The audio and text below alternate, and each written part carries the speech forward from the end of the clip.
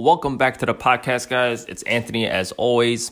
And today, what we're going to be talking about is the mental aspect of watchmaking and learning in general, actually.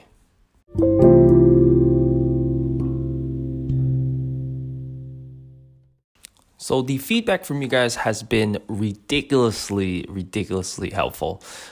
Since my last episode about the learning and memorizing repetitions and whatnot, a lot of you guys have came out the woodworks and have messaged me about mental aspect side of things and in general how we approach learning and whatnot. And what's very interesting for me, and this is more of a personal kind of introspective response to you guys, so there's no real outline or whatnot, I'm just going off the rails, and I think a lot of you guys enjoy it when I kind of just free flow things instead of being a little bit more rigid.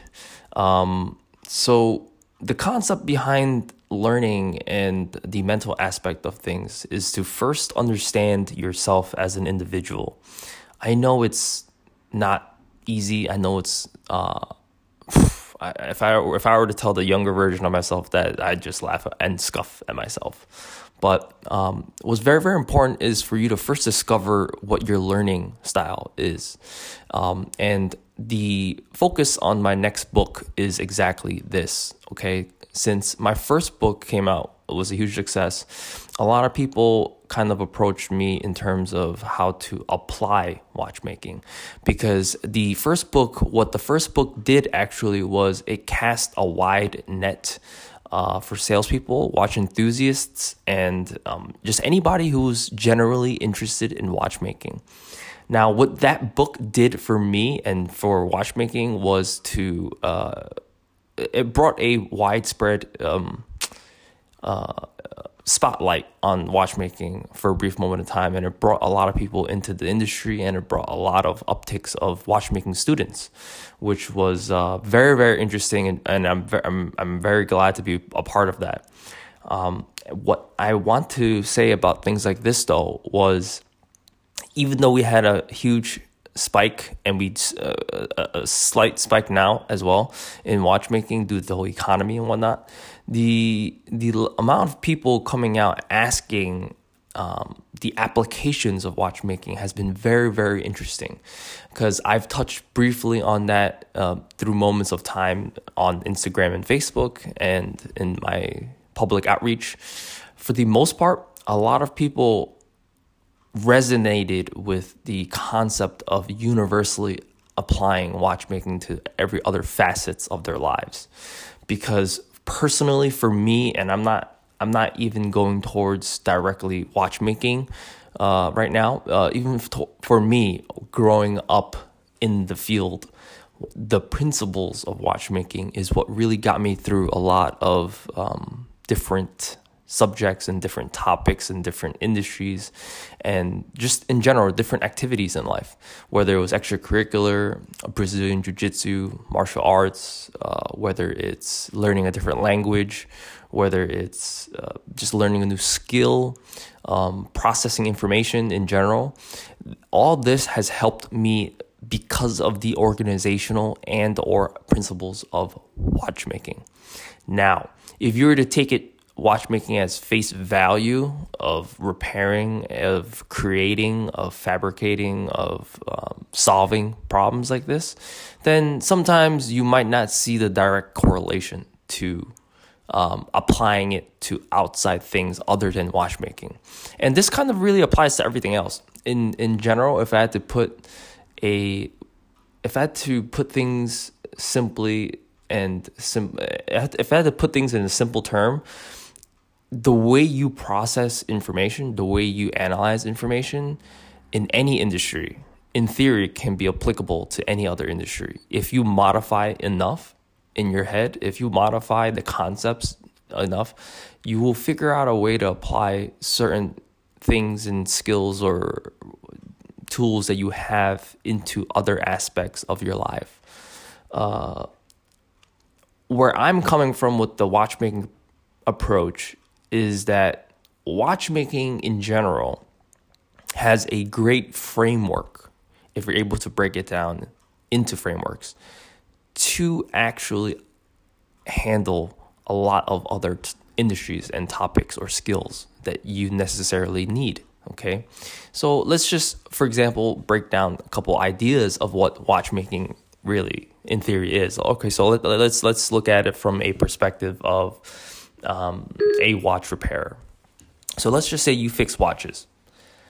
The whole concept of fixing a watch is, first, the client brings to you a watch that clearly doesn't work or is not in an operable condition.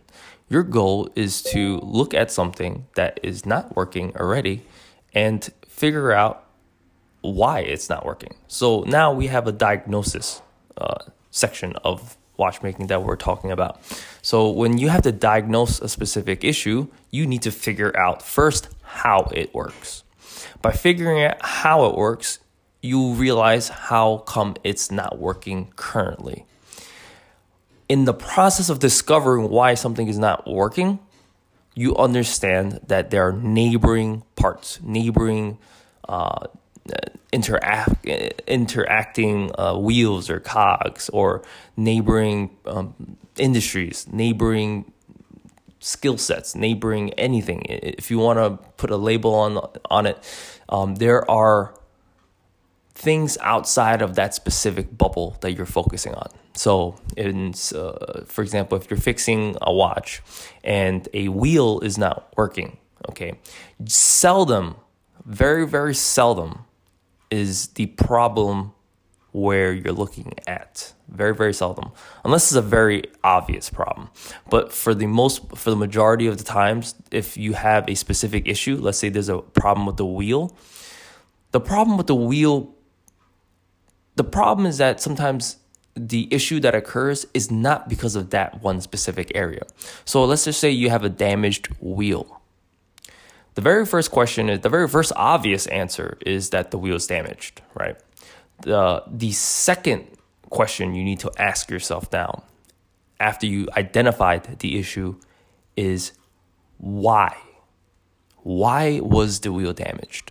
In theory, the client or the watchmaker didn't do that, right? So in theory, in a perfect world, everything's working.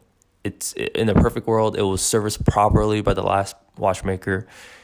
We're assuming all these are true, right? So let's just say that if everything was done correctly, why was the wheel damaged? Now, knowing that the wheel is damaged, we need to figure out, was it a neighboring part? Was it on the behalf of the client? Was it an impact damage? What caused this issue to occur? So now you're kind of following the line, you're following the crumbs to identify where the real culprit is. And this sort of mental processing, where you're constantly asking questions and trying to figure out the root issue, not the symptomatic issue, not the issue that is obviously right in front of us. It's kind of like saying you got a cut and you're saying the problem is the cut. You're not identifying why you got a cut to begin with. Now, once we identify why you got the cut, can we really treat the cut? Because if we treat the cut first without identifying why you got cut, the cut is going to continue to occur. Just like the wheel that we're talking about with the watch. If you change out that wheel, or you fix that wheel, let's just say, and without identifying the root problem, the problem's going to continue to persist. Just like anything in life, if you just put a Band-Aid on things, it's going to occur again unless you identify the root problem. And a lot of watchmakers, I don't know, a lot of watchmakers, some people would say they're not real watchmakers if this is the case, but let's just say for, simplicity's sake, a lot of watchmakers, when they repair watches, either they're too old school in the sense where they don't really, they just want to do their work and get out. Some watchmakers are on a production basis, so they don't care. As long as they get the watch out, they're set. Some watchmakers are in service centers and are being watched by brands, and sometimes they have the ability to just change everything out. So a lot of the times, the concept behind this is, a lot of the times most watchmakers skip this crucial step of figuring out the root issue. Some of them are too superficial in the sense where they're not looking deeper into the topic, into the reasoning behind certain things. And I think it's this specific, I think it's the way the industry is being geared towards right now, with the mass production of watches and a lot of the demand for the brands to keep up with customer service. And you'll see this in a lot of problems where, especially with the economy and they're trying to cut costs, the real mental processing behind watchmaking is still there. But a lot of the watchmakers are in the field and in the industry itself, for the brands, are left very, very short with these abilities to kind of go backwards and or go deeper into introspective work. A lot of these things are kind of saved for, let's just say, the higher ups in watchmaking. Maybe it's the supervisor or manager who's overseeing the watchmakers, who has the ability to kind of discover the problems that the other watchmakers can't figure out. In the field, usually watchmakers are governed by a manager, let's just say, that is technically a little bit more sound than they are. And so if they have an issue, sometimes they're taught to put it aside and just continue to produce the work. And so in situations like that, if they come across a problem, they can sometimes just hand it over to the manager whose time is spent to figure out problems like this. So it's not the watchmaker's fault, right? So it's kind of how the industry is being geared towards. Now, what I would like to point out is that the industry, the independent watchmakers, are kind of the ones who are really, really in charge and really are the forefront of watchmakers who can actually do these type of introspective and deep work, right?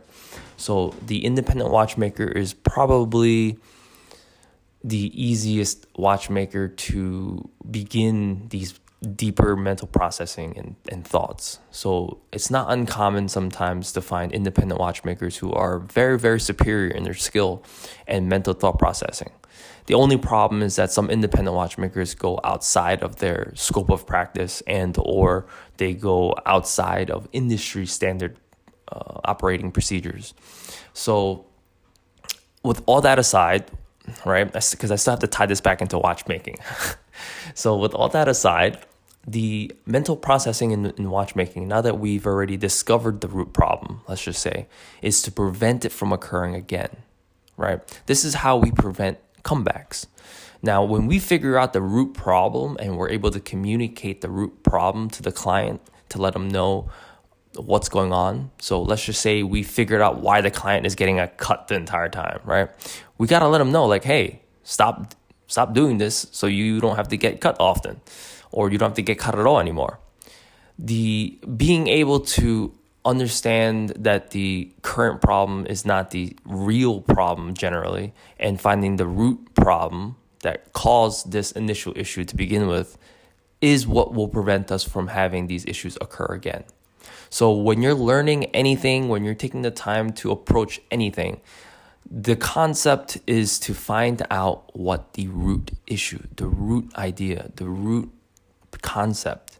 Figuring out these fundamental, deeper aspect of things is very, very important to learning and mental processing in anything, right? So in physical therapy, let's just say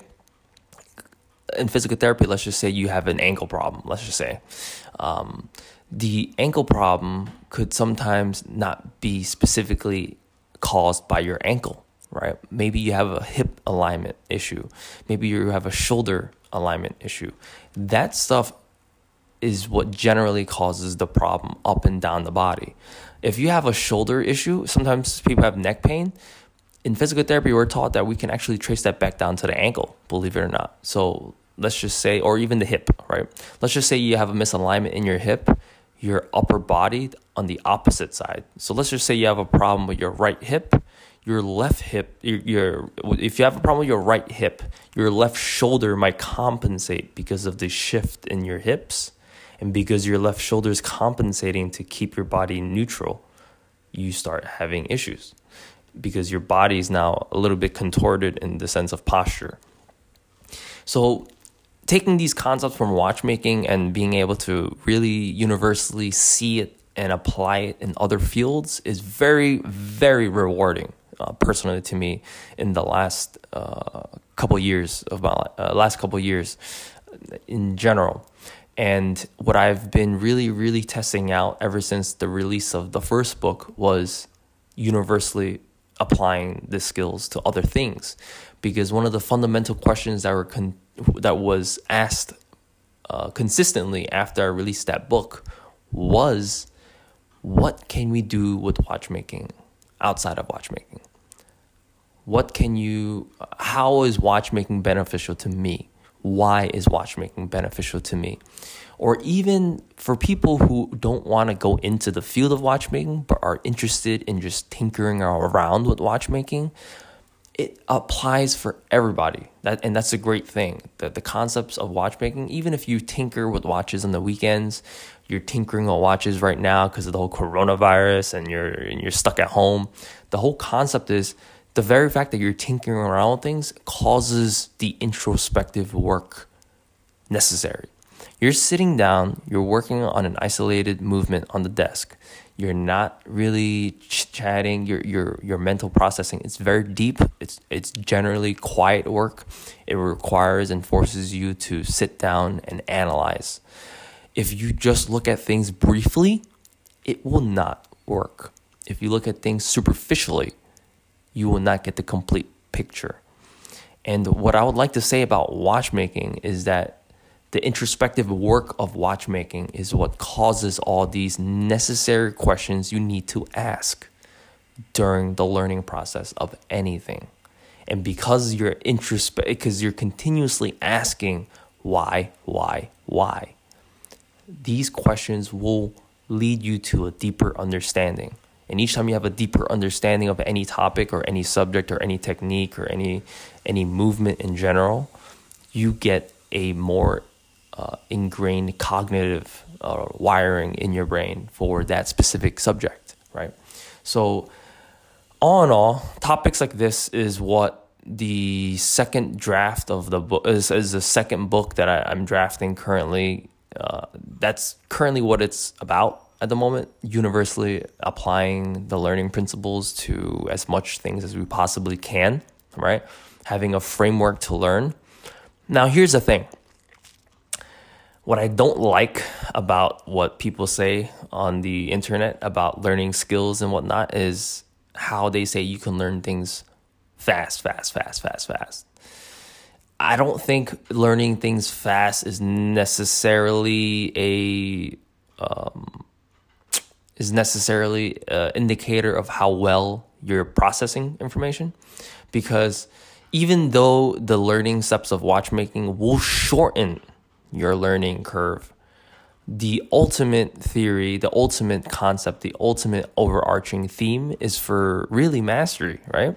So even for watchmaking, even for the other subjects that I've gotten into and other areas I've gotten into, I mean, for watchmaking, I don't consider myself a master watchmaker. I don't consider myself that. I don't even say that I mastered watchmaking. There are many, many things I still don't know in watchmaking.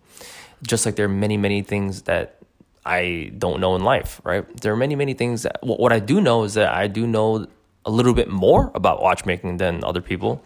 And I'm very, very straightforward about that in that sense.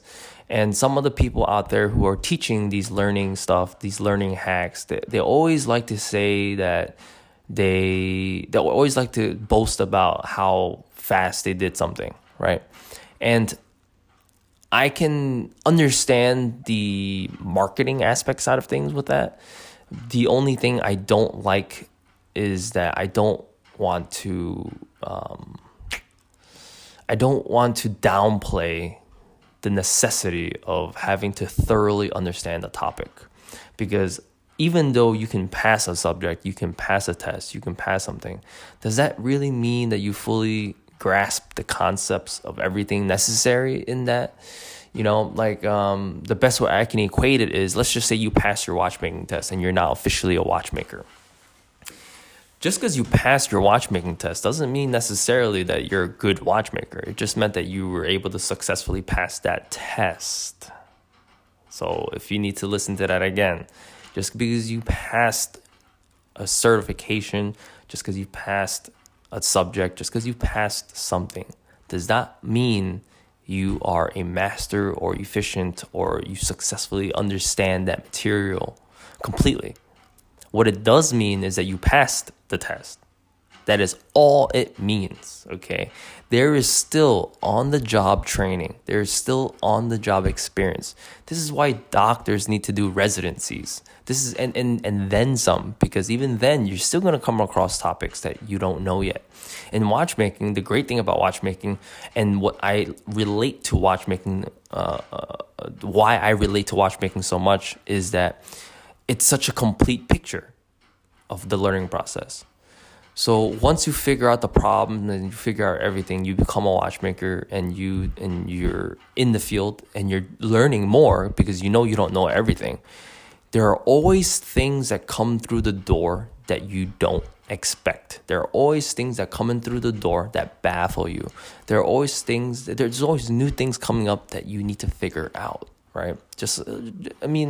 In the medical field, when we were in medical school, we were taught the same way. There are gonna be a lot of problems that you come across that you have not been experienced yet, that you have not been exposed to yet, but you have an experience and a framework to work to discover and identify the principles and the underlying issue of the problem. Right? So you're almost having to do the scientific theory, right? You're almost having to do the if this then that breakdown. It's going to be a very, very, it's going to be a very good mental breakdown of each concept and each alternative aspect. You need to leave no stone unturned for the most part. And what this causes you to do is to realize that you're always learning. You should never be stagnant, right? You shouldn't be content with the learning process because there's always going to be new things for you to learn. And I know this has been one whole continuous shot on the podcast episode because I generally don't like to edit things in this regard because I feel like being straightforward and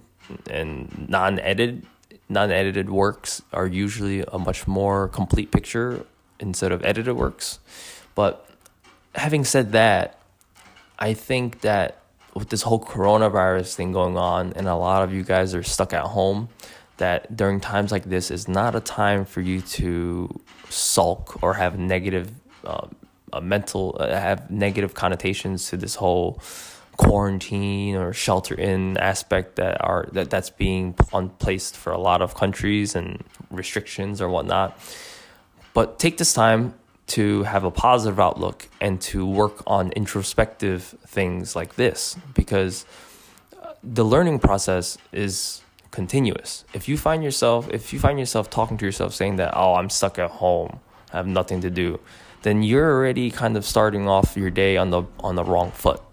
Now, if you start your day with saying, all right, well, I'm going to try to figure out how I can apply this better. I'm going to figure out how I can understand this a little bit better. Because there are always things that we need to improve on. There are always things that we know we need to be working on. And there are always things that we put off, right?